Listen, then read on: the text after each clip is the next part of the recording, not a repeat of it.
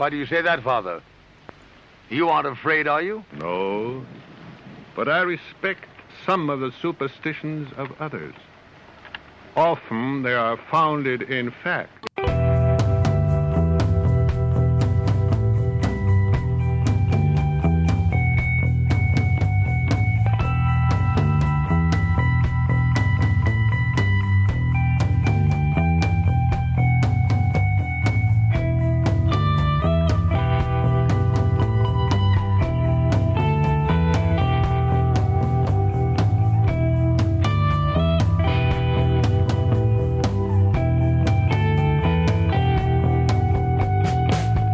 Broadcasting live from our Sanctum Sanctorum in Venice, California. This is the Sixth Sense Society. I'm your host, Krista, here with our producer, Michael, and today you are tuning in to Spell It Out, Magic, Reflections, and Shadows, where I take a topic and run with it. So this is my first Spell It Out for 2022, and I thought I would take a topic that would be playing to my strengths and I think would be interesting for you folks. And so I'm going to begin to explore and discuss working with Aleister Crowley's and Lady Freda Harris's court cards in the Thoth Tarot deck. So today I'm going to just introduce some of the main thoughts, and then I'm going to go into sort of a deeper dive with each of the suits and the four cards associated with each suit in following episodes. But before we get started today, Michael has a few announcements. Hi, everybody. Welcome back to our show. And it's February, so love is in the air, and we're going to have love as a theme this month as always. So next week, we'll be doing a show on love magic and love spells. We'll look at some of the ethics and maybe share some of our favorite spells. The following week, we will have a new guest, Dr. Megan Rose, who will talk about her book, Spirit Marriage, Intimate Relationships with Otherworldly Beings. And that's going to be absolutely fascinating. I know there's been stories in the news about that, people marrying ghosts and whatnot. So I'm really curious to see what that's all about.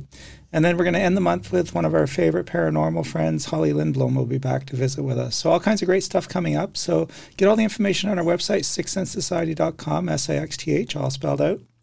And while you're there, if you can afford to, buy us a coffee on Ko-Fi and subscribe to our newsletter. But the most important thing you can do is click, subscribe and like and ring bells and so forth on YouTube. And that really helps us a lot to grow our audience and grow our show. So I don't want to take up too much time because it's a shorter episode today. So with that, I'm going to kick it back to Krista. So take it away, Krista. Great. Thank you, Michael. Yes, I'm very excited about Dr. Rose coming on the show. It sounds like a really fascinating topic, and she's a mix of academic and experiential, so it's going to be really fun. So before we get started on the show, I did want to acknowledge that it is Imbolc today, and for those of you that celebrate the fire festivals of the Irish tradition, and one of course, we all know that knows about this particular festival. It is associated with Brigid, and I happened to be reviewing. I'm reading a book to review called The Secrets of the Druids by Teresa Cross, and so I sort of looked in the section about this particular festival and how it's celebrated, and she had a really interesting tidbit about Brigid, so I wanted to share it with you because I hadn't heard this before. So according to Teresa Cross, Brigid is supposed to be walking the earth during this time and bringing prosperity and good luck in almost every household. So people would make prognostications by spreading out the ashes in their hearth on the eve and waiting until morning to see if they could find the footprints of Brigid. And if they found the footprints, that there would be blessings for the year. Sometimes they would find just a line, and that means that there, kind of some blessings, not as much. And then if it was undisturbed ashes, that was not a good sign. And it meant that Brigid had skipped them that year, and they would have to make offerings for her to come back next year. So I thought that was a really interesting, folklore. I love it. I love the idea of her walking the earth. I hadn't really heard that before, though I'm not an expert on Brigid, but I wanted to share it with you today. So anyway, let's get started on our topic. So I decided to pick particularly Aleister Crowley's court cards, painted by Lady Freda Harris, of course, because I work with that deck. I've been working with it for many years now as my primary deck, and I simply adore it. I will say that I am not part of any of the orders, the magical orders. I have really studied Aleister Crowley on my own, and I want to encourage everyone to do that themselves. That, of course, there can be a benefit to going through anything connected to Aleister Crowley in terms of his magical orders. There certainly would be. Having said that, because I am a working tarot reader, a lot of what I really learn is by doing it and by doing a lot of readings and seeing what works and what doesn't. And the thing I find interesting about the tarot in general is if you're really interested in the cards, assuming you have a deck you use primarily that has some, merit as a tarot deck, it's not just some sort of made up deck that's a really just an art deck. It will teach you what you need to know in a sense. So when I first started tarot, I didn't know anything about Aleister Crowley. I didn't even use his deck. I used the beautiful Robin Wood deck, which I still like. But I eventually came upon Aleister Crowley's deck, and I simply fell in love with the complexity of it, and also because it's unique in that there are some other modern decks that put astrology on the minor cards, but he was the first one where I saw him do that, and I like astrology too, so I like the idea of the two together. So this is just one system that I really like. But I find that by actually getting to know the tarot in different ways, you may not use it directly in a reading, but you will have a little more, you'll have more depth. So you're kind of trying to develop a relationship with the tarot by looking at it through different angles. And Aleister Crowley helps you to do that by the way he basically, the layers of his correspondences with all of the cards. But I wanted to particularly focus on the court cards because they can be confusing. And you can sometimes say, well, is this a person or not? And one of the first things I'm going to say is, in general, the court cards can represent individuals, but depending on the placement of court cards, they can represent actions, states of minds. So it's going to depend on the layout, where it falls in a layout in the deck, what it's going to be, and if it's going to be a person. And so, but let's get into a little bit more. First of all, what the court cards are, in case you don't know anything about the tarot. The tarot deck is 78 cards. 16 of these cards are royal cards. They're court cards connected to the court.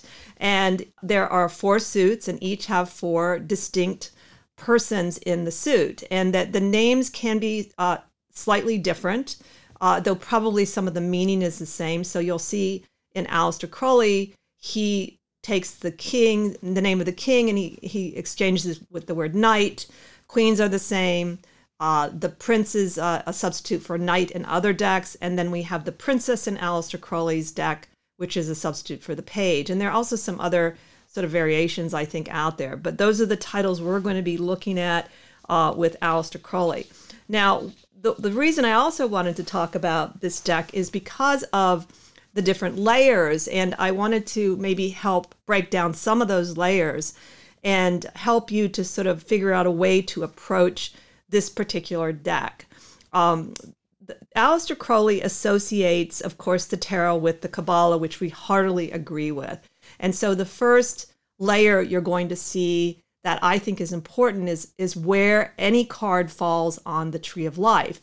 You can basically use that forever. That you can take some of the things I'm going to talk about are more, sort of deeper details that you could probably skip in a sense and still give an excellent reading, but can give you, again, those subtleties, those complexities that might help in particular readings. But if you were just to figure out the correspondence with the tree, which court cards go with what side of the tree, what sephira in the tree, what does that look like, you're going to have enough to work with really for a very long time, because honestly, that is basically what I have been doing up to maybe about a year or so ago.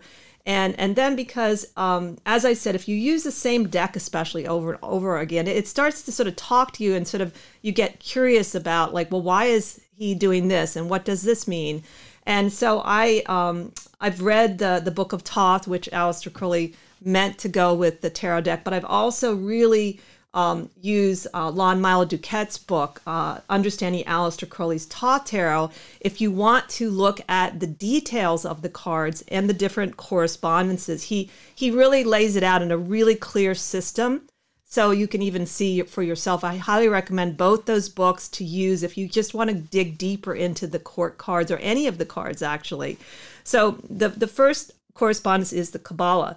The next thing that's equally important with Aleister Crowley is the idea of the elements. Now, that I did learn on my own. So you have the mixing of the elements, which is one of the ways that this deck is quite unique, because of the emphasis on the elemental mixes, which some of them don't make, they're not easy combinations. But as a result, you get these dynamic energies and forces, and even if they are representing people, you get really much more complex looking personas, and that is really true of humans in general.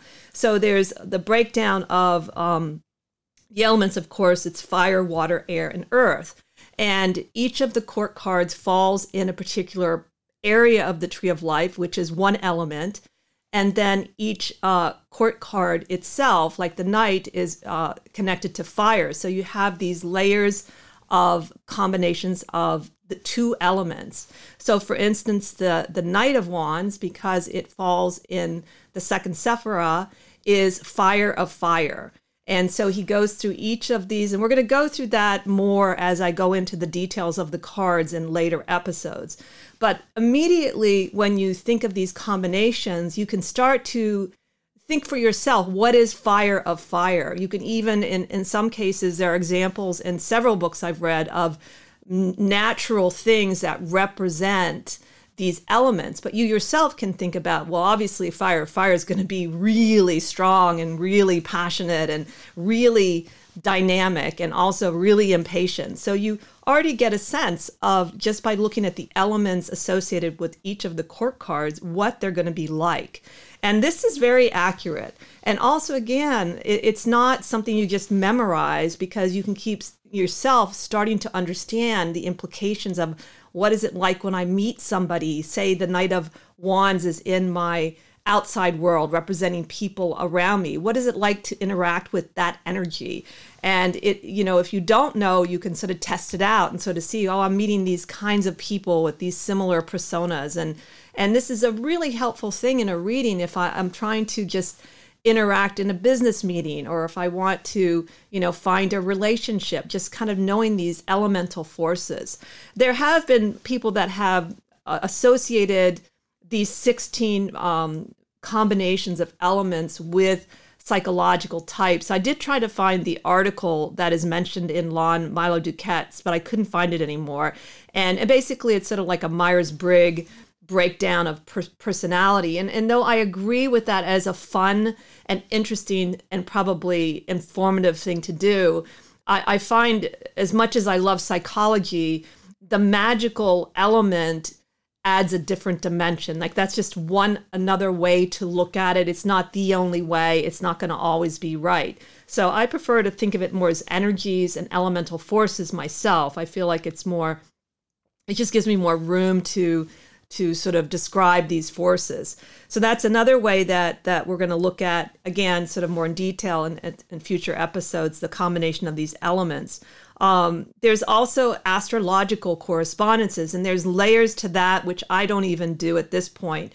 So each of 3 of the different kinds of court cards represent specific zodiacal representations, and there is a system which we'll go over where you can see a consistency. And then the princesses, they don't represent a zodiacal correspondence. They represent space and time, like sort of a region of space above the earth.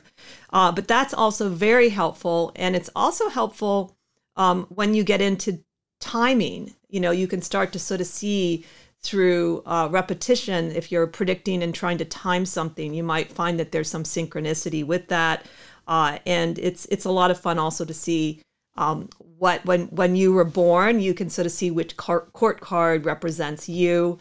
So for instance, I did think about today we're under the Prince of Swords based on sort of the time frame in which the Prince of Swords is activating, which I really like that we're on that card right now. So that's another way that he basically has a layer to the cards. And then there's also the I Ching, which honestly it's in and of itself is a lifelong study. So, but he does associate different hexagrams with the different cards. And that's another way you can look at the cards, contemplate them, and then try to understand them in terms of being able to use them in a sort of more grounded way. So that's one of the things I plan on doing at some point, but I'm not going to go through it in the show. I'm only going to talk about the parts that I really have some experience with using. And also, I would say that if you're interested in sort of the going into the different correspondences, perhaps not to overwhelm yourself by doing all of them at once, but maybe pick maybe an area you like. Maybe you're interested in more of the Kabbalistic view of the cards. Maybe you like the astrology because like I knew astrology before I started tarot, so that gave me a little bit of insight into some of the cards. Though I will say the cards sort of depict sometimes things a little differently astrologically, which I like. They're not quite what you would think based on the astrology. So those are the main ways in which you can sort of look at the cards and sort of contemplate them. Now, I would say there's many other things that you can do with the court cards to get to know them more. And you can certainly, one of the things I always tell people in doing readings is make sure you always look at the cards, at least briefly, deeply. No matter how familiar they are, they're going to speak to you. You're going to notice little things in the cards. By the way, I would highly recommend you use the large, oversized cards of Aleister Crowley because the details in there are so tiny, some of them. And if you're interested in even knowing what some of these details really are, because sometimes I can't quite see, even with the big cards, what it is, then I recommend Lon Duquette's book because he goes into the main symbols on the cards. And it's really neat that, what is that particular symbol on the chest of one of the princes, And so that's one way to also look at things symbolically. But when working with the symbolism of the cards, something Michael and I did not do initially, you can't really do a reading on the fly by, I think, most people, I'm going to say most people, by the symbolism because it's just so immense and there's so much. You maybe if you only had 3 cards, there is a book I've read, I forget his name. I think it's Yov Ben something. He has a book on the Marseille deck, and he does that breakdown using symbolism. It's quite arduous, and I can see that if you're really good at that you could do it in a reading. So the symbolism, you'd look at, things like why is the knight on the horse? Why is the queen on the throne? What does that mean? What are the colors? He even goes into the things about if the card is facing a certain way. Again, those are things I think you can also contemplate away from the readings, and then it sort of sinks into your subconscious mind. So what you're doing is basically finding ways to just get to know the tarot and get to know the court cards. And I think the court cards need that kind of exploration to some degree if you're going to start to get more into the complexities that they require in a reading. But as I said before, if you simply started with the correspondence with the Kabbalah, you will get so much information from that because that is where I almost always start with the court cards. I think, where does the knight go? Where does the queen go? Oh, the queen is on the left side. This is, of course, I can do this really quickly now. And then I immediately know some things about the left side of the tree, and I know things about the right side. And then I also know I've studied more the Sephirah. I've gone and I don't agree with everything that even people greater than me have said about them because I am a practical tarot reader and I have to somehow translate it into something that can be used. But I will say that there are aspects of knowing what these represent, these states of consciousness that really make a difference. And then, of course, there are other correspondences you can get into. So it's very rich that way. So I would say, you're going to, if you want to use any of the court cards, you're going to want to figure out where is my starting place with them. Am I going to start like I do by knowing that they're part of the Kabbalah? Am I going to start because I know they're connected to these astrological periods? What is it I'm going to do?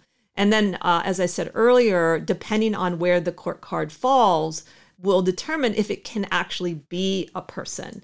It certainly, if it's in the environment around you and you have the Princess of Wands, yes, it could represent people or a person in your immediate surrounding. But if it's an outcome or an action, that doesn't make sense. So then you have to look at more as a dynamic force, as well as I think, I don't know, when it's in the psychological portion or the mind or the heart of the person, it can be both. It can be, certainly if you think about the mind, it can be thinking about individual people and be a certain state that a person's in. So it can be kind of both, I would say.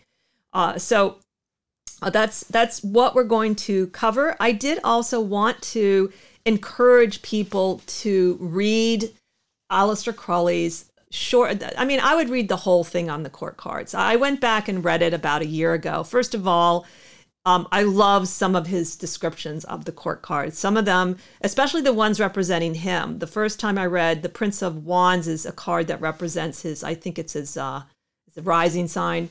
And I didn't know that. And then I thought, that sounds like Aleister Crowley. And it was. And I just laughed. I said, oh my God, that's just so funny. And he doesn't paint himself perfect, by the way, so just so you know. But I wanted to share a couple of quotes from just about the court cards from the Book of Thoth, because I think they will help you a little bit. So first of all, he says in the very beginning, these cards constitute a pictorial analysis of the powers of the 4 letters of the name, which is a tetragrammaton, which I didn't mention, and the 4 elements. They are also referred to the zodiac, but instead of assigning the 3 decans of each sign to one card, the influence begins with the last decan of one sign and continues to the second decan of the next. That is a little confusing at first, but we're going to break that down and figure out a way that you can sort of memorize that so it's a little bit easier. Instead of it being just, the same 30 decans, it splits it between you would have like a mutable and a cardinal, with the cardinal being emphasized. So that again, I think that's deliberate, because the idea that these elemental forces combine in unusual ways. He also goes on to say they represent the diverse types of men and women. And he, as I mentioned earlier, a person whose sun or rising sign falls in the time period for that particular court card. So that's another way you can explore. If it's accurate, you can look at your own rising sign and see where it falls and which court card it represents. And for that, I would also recommend Lon Duquette's book, because not only does he put the degrees from this degree of this sign to that degree, but he puts the actual time frame, whereas Aleister Crowley doesn't put the time frame, he puts the degrees only. So it's just a little easier to just quickly go and look in understanding Aleister Crowley's Thoth Tarot and sort of see, my birthday falls here, so I am blah, blah, So it's a lot of fun, and you can also look up famous people and see if it sort of matches some of who you think they are. Then the other thing I love is towards the end of his description of the court cards, Crowley himself says that the relations between these 4 elements of the name are extraordinarily complex, quite beyond the limits of any ordinary treatise to discuss. They change with every application of thought to their meaning. And this is probably something that drives people crazy, is with the tarot, it's a dynamic system. It's a system that requires you to be able to look at patterns, whether it's a small pattern of 3 cards, whether it's a large pattern of 19 cards. And as you do that, you're hit with these combinations of cards that really emanate light and color, and you see almost like a kaleidoscope. You sort of say, okay, this pattern is very unique, and these are the things that stand out to me in the pattern.